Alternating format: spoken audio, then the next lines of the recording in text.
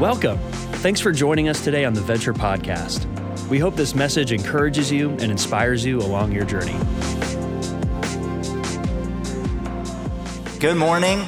My name is Charles. I'm the high school pastor here at Venture. Looking forward to speaking with you guys this morning. If you have your Bibles, go ahead and open it up to Luke chapter 19. Luke chapter 19.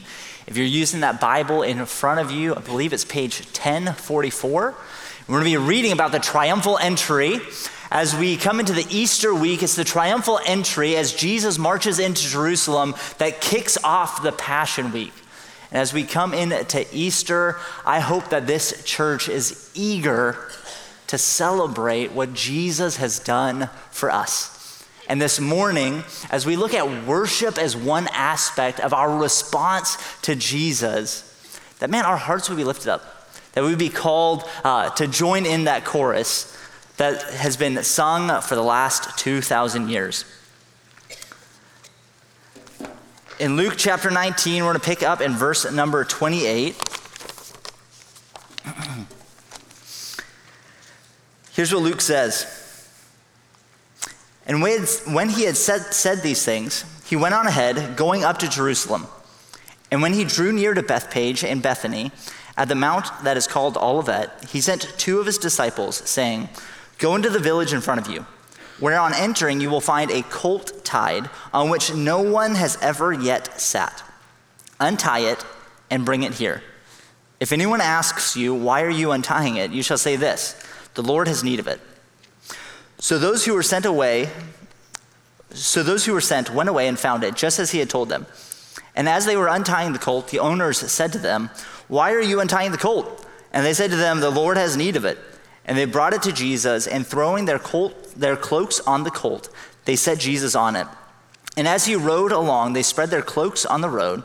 And as he was drawing near, already on the way down the Mount of Olives, the whole multitude of the disciples began to rejoice and praise God with a loud voice for all the mighty works that they had seen, saying, "Blessed is the King who comes in the name of the Lord, peace in heaven and glory in the highest." And some of the Pharisees in the crowd said to him, "Teacher, rebuke your disciples." He answered, "I tell you, if these were silent, the very stones would cry out." Let's read one more verse. "And when he drew near the city, he wept over it, saying, 'Would that even you had known that this day the things that make for peace, but now they are hidden from your eyes.'" This morning, I want to talk about worship. If you look at the definition of the word worship, it's the expression of reverence or adoration. John Piper defines worship this way. True worship, Christian worship, is a valuing or treasuring of God above all things. As we talk about worship this morning, we're going to spend a little bit of time talking about music. And I know musical worship isn't all of worship. Man, worship is so much bigger than just the songs that we sing on Sunday or the tunes that we listen to on Spotify. But musical worship, I think, has a way of diagnosing the heart. That how we enter into musical worship, I think, in a very real sense, communicates, man, what is happening inside of here? And so as we look at worship, I'm going to be primarily talking about music, but out of it, I want us to see what is our life responding to when it comes to worship. Palm Sunday is a perfect Sunday to talk about worship. As Jesus was entering into Jerusalem, the crowds are singing Hosanna, and it's almost like the crowd was anticipating something fantastic happening. In Jericho, on his way to Jerusalem, he had healed Bartimaeus and his friend.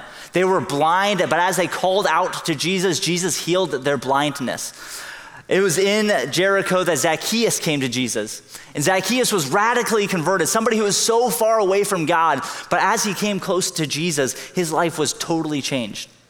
From Jericho, they had stopped in and visited Lazarus.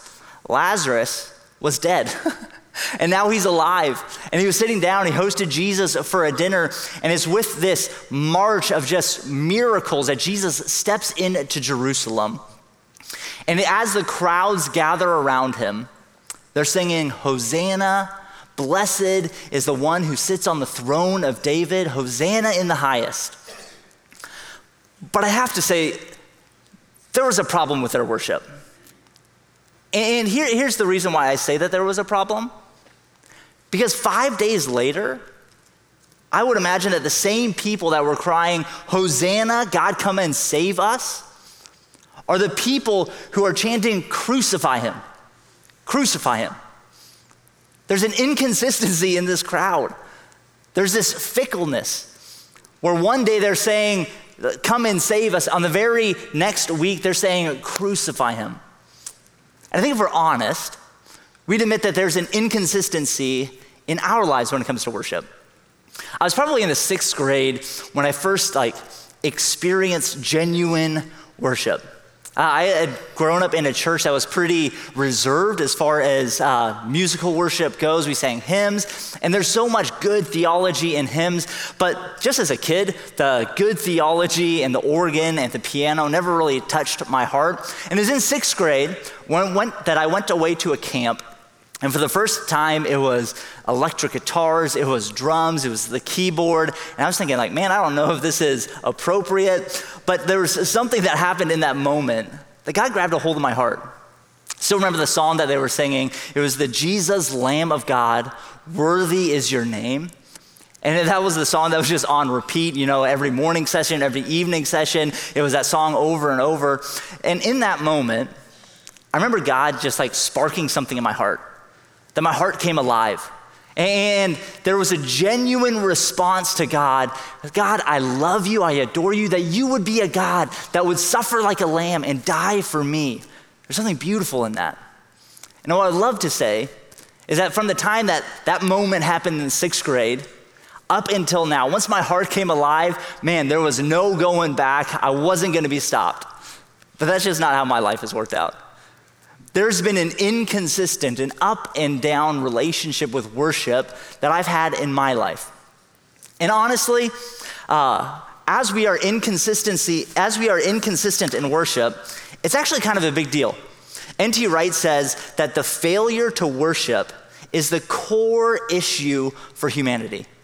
That we were created to glorify God, and as we look at him and receive his glory, we reflect that goodness out into the world around us, but idolatry has crept in. And instead of looking at God as the good creator that we're supposed to be mirroring into our world, we put idols in his place. And those idols have infected our heart. Worship is a big deal. That's why in the Westminster Shorter Catechism, it starts out with that question, what is the chief end of man? And they wrote, the chief end of man is to glorify God. Worship. We were created to worship God. That's why we exist, and to enjoy him forever. We were made to worship, but just like the crowd in Jesus' day, our hearts are fickle. John Calvin says that the human heart is an idol-making factory. That we can't help ourselves but be bent away from worshiping the one true God to worship idols. Jesus described inconsistent worship when he called out the church in Ephesus. In addressing the church in Ephesus in Revelation 2, he says, "But I have this against you, that you have abandoned your first love." He said, there's a problem here. You guys used to be genuine in your worship. There used to be a passion in your heart for me, but you've left it. And I'm not sure that it's a world-ending issue for those of us who have slightly ups and downs in our heart for God. I think that's partially natural. But I think in that, there is a danger that I know as a high school pastor, that I've seen so many students who have a genuine faith, who love the Lord, who at one moment were passionately following Jesus, but then they just got busy. Stepped out of church for a little bit, were really focusing on their AP classes. And then as they stepped away a little bit, something just grew in their heart, a little bit of distance, a little bit of callousness, a little bit of coldness. And from that seemingly insignificant thing, they came to a place where they don't consider themselves a Christian. They've abandoned their faith. And that seemingly insignificant, maybe this is just a little downward dip, has become a total loss of faith. And I even think for many parents, many adults in this room, where it might not be the fact that we've totally abandoned our faith, but man, it's just gotten rote. We're just going through the motions. We're here because we know it's good for our kids. We're here because that's just what you do on Sunday morning, but there's no passion in it. There's no energy. And in that, our worship is inconsistent. That we've lost that consistency and that passion for Jesus. Bob Kauflin literally wrote the book on worship ministry.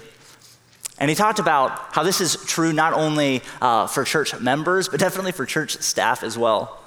He said after 10 years of leading worship at high levels, he came to the place where he was just totally dry. He described it as a nervous breakdown where no matter how hard he tried, he couldn't get back to the place where he felt the presence of God anymore. He was experiencing what Jesus said to the church in Ephesus, that he had just unintentionally left his first love. But here's what I love about Bob Kaufman. He didn't stay there. He didn't stay in that place where everything was dry. Man, he dealt with it. Right after Jesus talks to the church in Ephesus and says that they'd left their first love, he gives them a command. He says, therefore, keep in mind how you have fallen. Repent and perform the deeds you did at first. He dealt with the inconsistency in his worship. Regardless of where you are in your faith journey, whether this is your first Sunday or this is like the 100th year that you've been part of Venture here, I hope that this Sunday, as we look at this story, that it would move our hearts to consistent and passionate worship.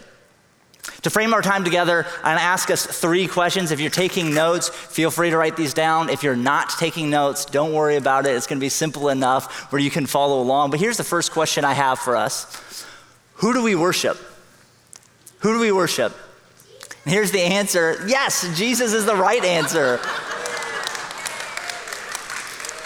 We worship Jesus, the humble King. In verse 37, it tells us that they were on the way to Jerusalem at the Mount of Olives, and they were finally there.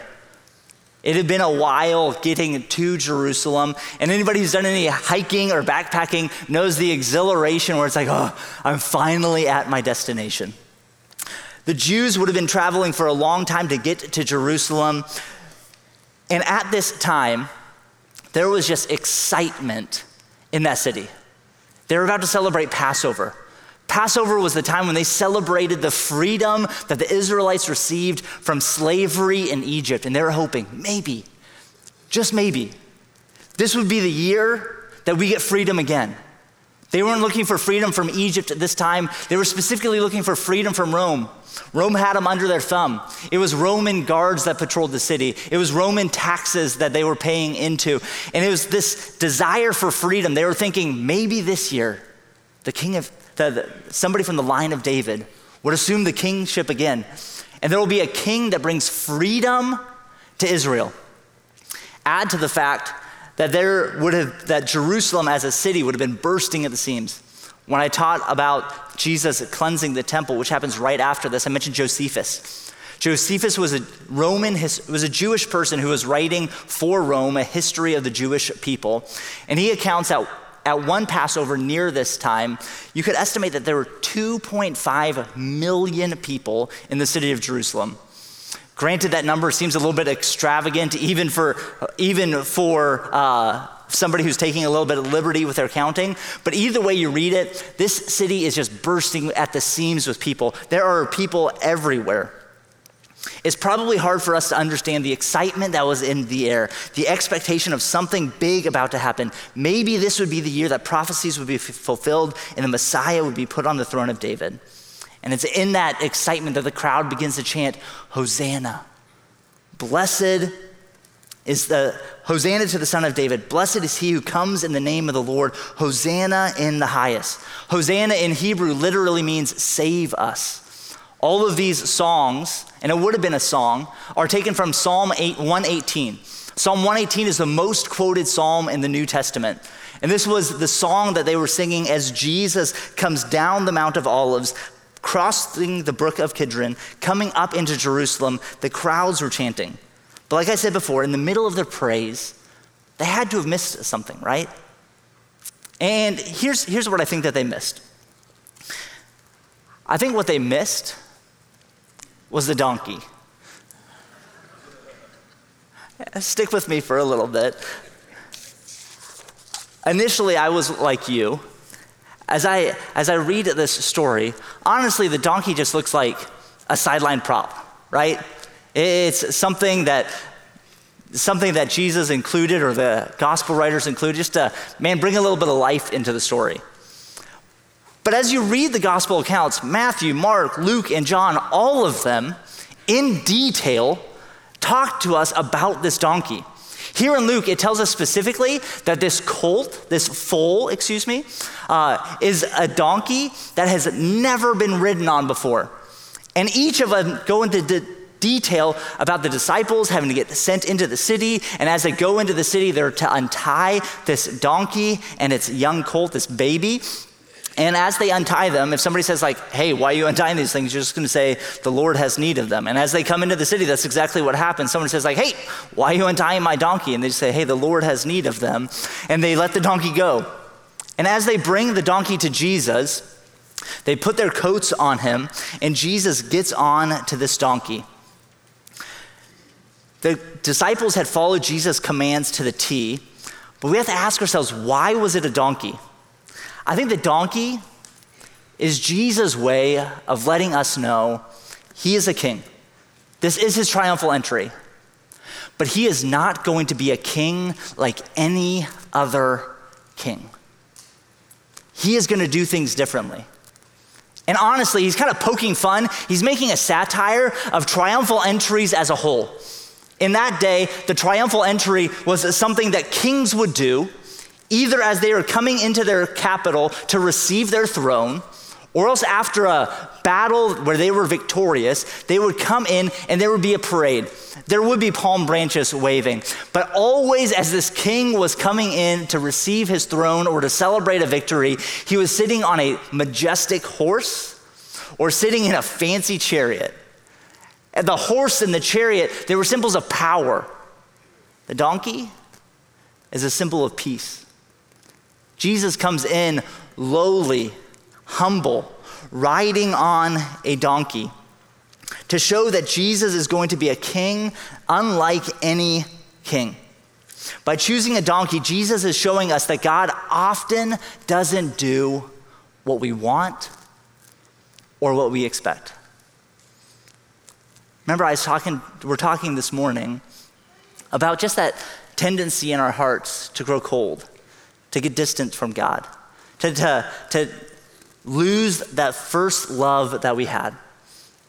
And honestly, I think a lot of times the reason that our hearts grow cold, that we get distant, is because God doesn't meet our expectations. That what we want God to do, God doesn't do. And in that space, in that gap, in that tension, it can be so frustrating for our hearts. God, I have this health issue. I can't keep living like this. I can't keep dealing with this consistent pain. I know that you're the great physician. God, come through and do something for me. And he doesn't. And in that gap, there's a frustration. There's a tension. There's something in our heart that says, well, maybe God's either not real or he doesn't care. Or the wayward child.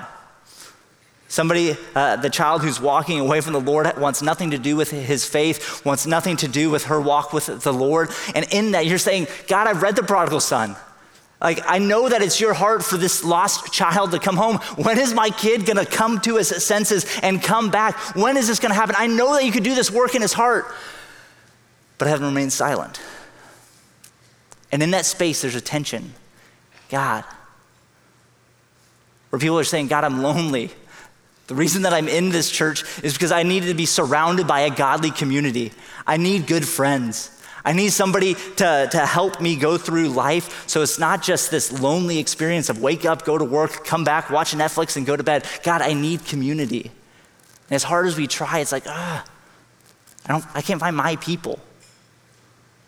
Or the tragic loss of a loved one.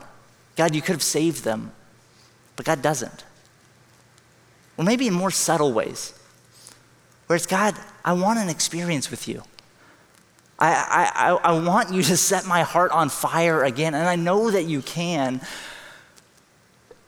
but he doesn't. And in that gap of our expectations, there's a danger that we fall away from God, that our hearts grow disillusioned, grow cold, that we keep taking steps back until we come to the point where we abandon our faith altogether. I know for me, I get frustrated, and maybe not frustrated, or just disillusioned with God. Because I want God to show up. I want God to do something great. I want God to blow the roof off of the high school ministry. I want God to do something amazing in this church. I want God to bring a revival to America. And I think that there's many people in this auditorium who be like, yes, God, come through. But for whatever reason,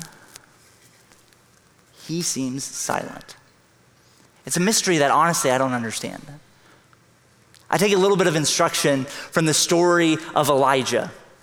Elijah had just had the contest with the prophets of Baal up on Mount Carmel, and God had come through in a powerful way. But after that, Elijah goes into a downward spiral. Jezebel threatens his life, and he goes on the run. He runs away into the wilderness, and he falls down under a tree, and he says, God, take my life now. Am I any better than my ancestors? Just let me die. And he's in a dark place. He's frustrated with God because he's alone. He says, I'm the only one that's standing for you. God, where are you? Even after seeing God do such a miraculous miracle, there's this hunger in his heart. It's like, God, you're still, even after I've seen what I've seen, you're still not coming through with my expectations. Where's everybody else that's supposed to be doing this with me? Where are all of the other faithful Israelites? God comes and he meets with him. He says, hey, sleep for a little bit. You need a little buddy. Take some food. And then he repeats that. He says, eat some more, sleep some more. And then after that, after the physical issues are taken care of, he says, all right, Elijah, up. You got to walk to walk. And he takes him over to Horeb, the mountain of God. And as Elijah walks up to the mountain of God, God meets with him there. And it says initially there's a wind when God comes. The wind is tearing through the rocks. He's breaking the rocks apart before the Lord. But then here's what the author says. The Lord was not in the wind. It says after the wind there was an earthquake. The ground began to shake. More rocks began to fall. And then it says the Lord was not in the earthquake. And then a fire comes through. But the Lord is not in the fire. And then it says this. It says that there was a still, small voice that came to Elijah. Man, that's so frustrating. God, I want the wind. I want the earthquake. I want the fire. And I want you to be in those things. And sometimes God comes through in those ways. But I think his primary way of working is that still, small voice. A subtle way of getting our attention, not violating our freedom, desiring us to come to him willingly, to respond with open hands and open hearts, saying, God, like I'm going to listen to you, even though it's not overwhelming. What I love about the story here in the triumphal entry is that even though I think most people missed it, there in that crowd, as the gospel writers record this story, there's actually a miracle that's happening. If you're taking notes, that's the second point. There's a miracle in this story. Jesus is riding on a donkey, a lowly, humble creature with little to no kingly qualities, but not just any donkey. It's a donkey that's never been ridden before. And again, each of the gospel writers include this detail, that this is an untrained mule. Untrained donkey. Donkeys and mules are different. And just to betray my ignorance, I've never been around donkeys very much. I grew up in Hong Kong. It's a big city. I don't know that there's any donkeys in Hong Kong. And even though I kind of fancy myself as a little bit of a farmer now, no donkeys in my house. I live in San Jose. That's not going to happen. But what I have done is extensive research on what it takes to break a donkey. in order to train a donkey is an extensive process. Donkeys specifically are timid and stubborn animals. That as an animal, if you want this donkey to be useful for something, there is extensive training that has to take place in order for it to carry a load, and very much more training if it's going to be carrying a person. If you just decide one day, hey, today's the day, donkey, I'm gonna hop on, and it's go time, prepare to get thrown off and then kicked in the face. Or specifically here in Luke, it tells us that this was a donkey that had never been ridden on. And Jesus in this is performing a miracle. He's showing like, hey, even if you don't see it, I'm doing something special here. I'm doing something that exercises my power. I'm showing you guys that there is an intentionality that I am working here. I'm showing my humility, but don't miss it. I am also showing you my power in this situation.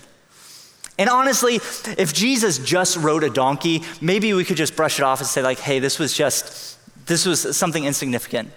But what happens with the donkey is the precursor to what's happening in 5 days. In 5 days, Jesus would be hung on a cross. There would be a sign placed above his head that said the King of the Jews. But instead of a golden crown, instead of a reception that a king deserves, he would be sentenced to death. It would be a crown of thorns. And Jesus would be telling us that he is going to be a king that is unlike any kings. But in that humility and in that suffering, there's a miracle that's happening. In Isaiah, it tells us that he was pierced.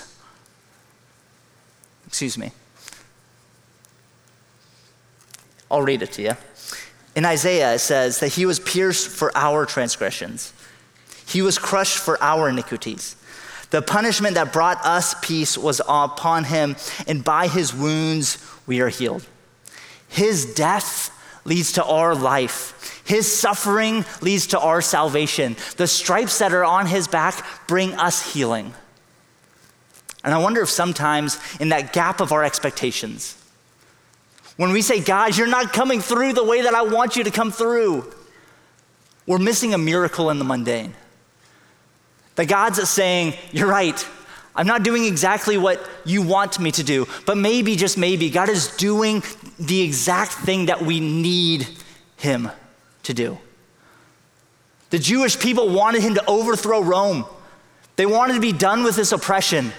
But Jesus comes in and says, yes, I know that's what you want, but what you need is healing in the heart. What you need is to deal with the bigger enemy of sin and death. And so I'm not going to give you what you want, I'm going to give you what you need. And so as we look at this donkey, we look at a Savior, humble, who doesn't necessarily give us what we want, but he gives us what we need. Brings us to our second question. Well, then how do we worship? If you're taking notes, the 3 things that you can write down there are sacrificially, and then I guess I'll give you the rest later. I won't betray the rest of my sermon. The sacrificial worship that the Jews did well is something that I think we can learn from this morning. It's true, they missed the most important part. That our God is a humble God, giving us what we need, not what we want. But there's some things that they do well. In this passage, it tells us that as they bring the donkey to Jesus, they take off their coats, they put it on the donkey, and they put Jesus on it. I don't know about you, but I'm like kind of particular about my clothes. My kids love, for some reason, they love like grabbing on to the necks of my shirts, right? And it's just like, whether they're like, we're wrestling in bed or something, or like, one of the girls is trying to like ride me like a horse or something. They always grab onto my shirts and they're pulling on my shirt. I'm like, hey, this is my shirt. You can't just ruin my shirt like that. And maybe that's just a me thing. But if I were here and I'm watching Jesus, he's on a donkey. There's already a couple of coats on the donkey. He's comfortable and it's a donkey. Do we really need coats on the ground to provide a red carpet entrance into the city? Like, I think the donkey's hoofs on the dirt is just fine. I'm gonna leave my cloak on just the way that it is right now. I'm not going to worship in this way. I think a lot of times for worship, and let's talk specifically about musical worship. When I come into a time for musical worship, you know what? Sometimes it feels annoying. It feels unnecessary. It feels a little bit extravagant. Just like the disciples in the first century laying down their cloaks on the goat or on the donkey and then laying their cloaks on the ground. Man, that just seems annoying. That almost seems unnecessary. That seems extravagant. But when we're in the presence of a king, we do the annoying. We do the unnecessary. We do the extravagant. Because it's not about us. It's about the king that's coming into his city. It's our opportunity to express just how great he is. Specifically with musical worship. I wonder sometimes, is it really necessary for us to spend 20 minutes looking up at screens, singing karaoke here at church?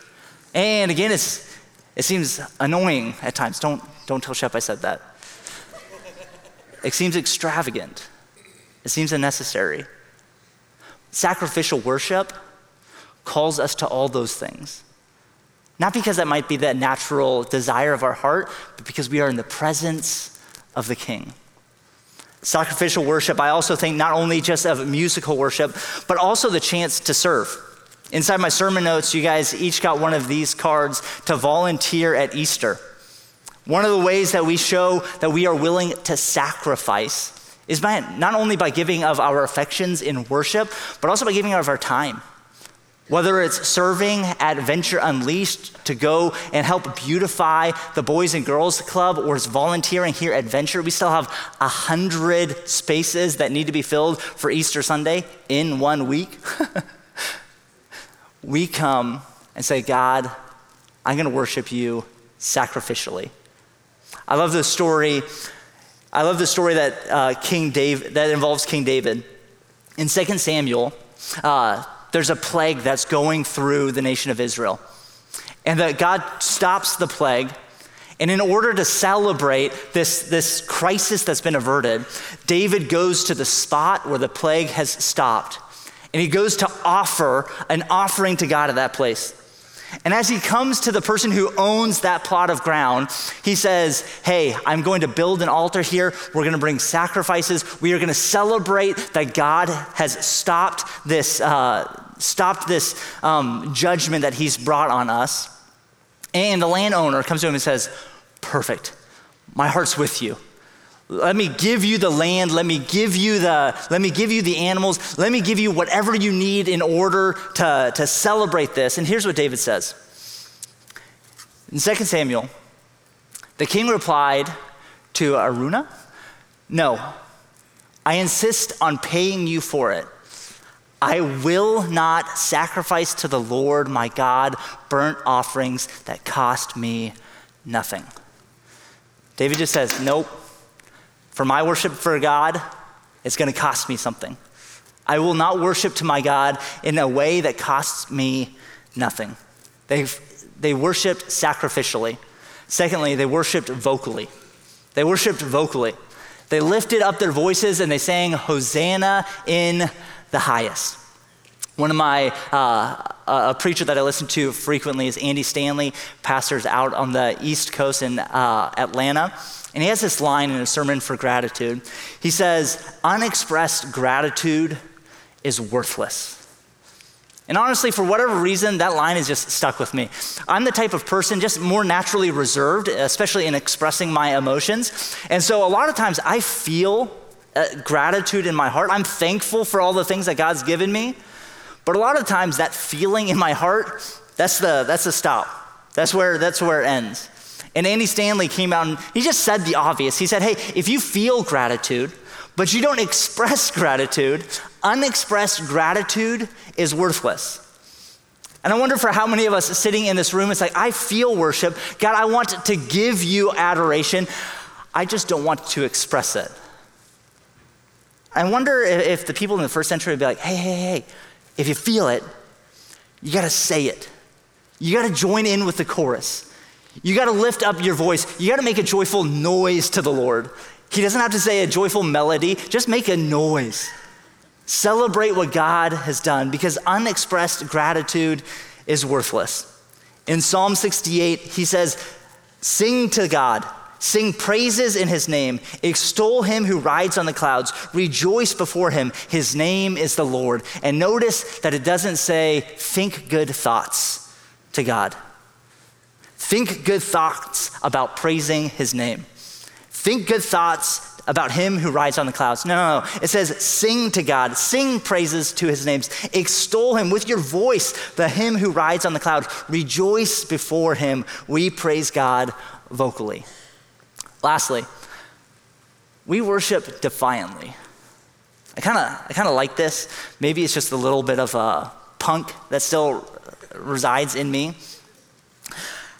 As the Jewish people are gathering around, waving palm branches, singing Hosanna, save us, as a king is marching into Jerusalem, you better have believed that the Roman guard was watching. Who is this king of the Jews? Who is this person that's claiming Caesar's authority? And this wasn't something that was safe and secure. This was something that took a little bit of gumption, took a little bit of protest, and they did it defiantly, saying, even if this costs me something, I am going to wave this palm branch. I am going to celebrate that there is a new king coming into Jerusalem. I am going to celebrate defiantly. And I think in our culture, especially for middle school and high school students, just the water that we swim in our world today is antagonistic at best to people who take their faith seriously. And in that antagonism, it takes a little bit of defiant to say like, that's all right. Regardless of how people are going to perceive me, I'm going to worship God defiantly. Last question that I want us to look at this morning. Will we worship? Will we worship? The Pharisees come to Jesus and they said to him, "Teacher, rebuke your disciples." And he answers, "I tell you, if these were silent, the very stones would cry out." In every crowd, there's going to be somebody who says, "Hey, don't do that. Don't make a fool of yourself. Don't worship this imaginary person." And the Pharisees were telling Jesus, "Hey, quiet down your disciples." And Jesus goes on the far side of responding to the Pharisees. He says, "Guys, if my disciples weren't crying out, the very rocks would respond in worship." This moment calls for a celebration, for praises to God in the highest. If nobody else is going to do it, creation itself that is groaning for the redemption is going to speak out. And it's like Luke is drawing this distinction. On one hand, there's the Pharisees who are saying, "Hey, shut up." On the other hand, there's Jesus saying, this is the most natural thing. Even creation knows that in this moment, it is a time to worship. And Luke ends this passage with a question for us. What are we going to do? Will we worship? Will we be the people who sees our humble King riding into Jerusalem to give his life for us so that we could be redeemed, so that we can be restored back to God? Not necessarily what we want, but the deepest need of our humanity, of being restored back in right relationship with God. Will we respond in worship? Consistent and passionate worship. In a little bit, we're going to sing one last song. And at the end of the song, there's this line. It says, "When you return in glory with all of the angels and the saints, my heart will still be singing and my song will still be the same." When Jesus comes back in the glory of the saints and the angels, will our hearts still be singing? Will there be a consistent and a passionate worship in our lives. I pray that there will be. Pray with me again.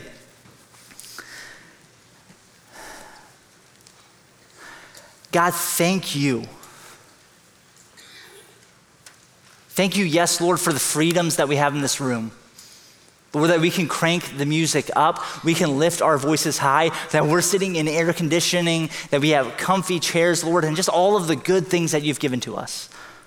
But Lord, so much more.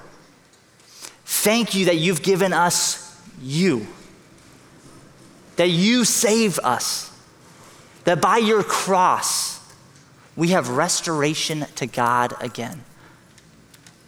God, if there's anyone in this room who is far from you, who doesn't know you, Lord, would this morning be the morning that they come and they put their faith in you, that they trust in you, in your death and resurrection as the only means to be restored back to God and restored back to our humanity, to worship the way that we were designed to.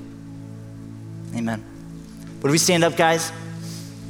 And as we close our service, would we be the type of people who sing, who celebrate what God's done for us? Let's worship together.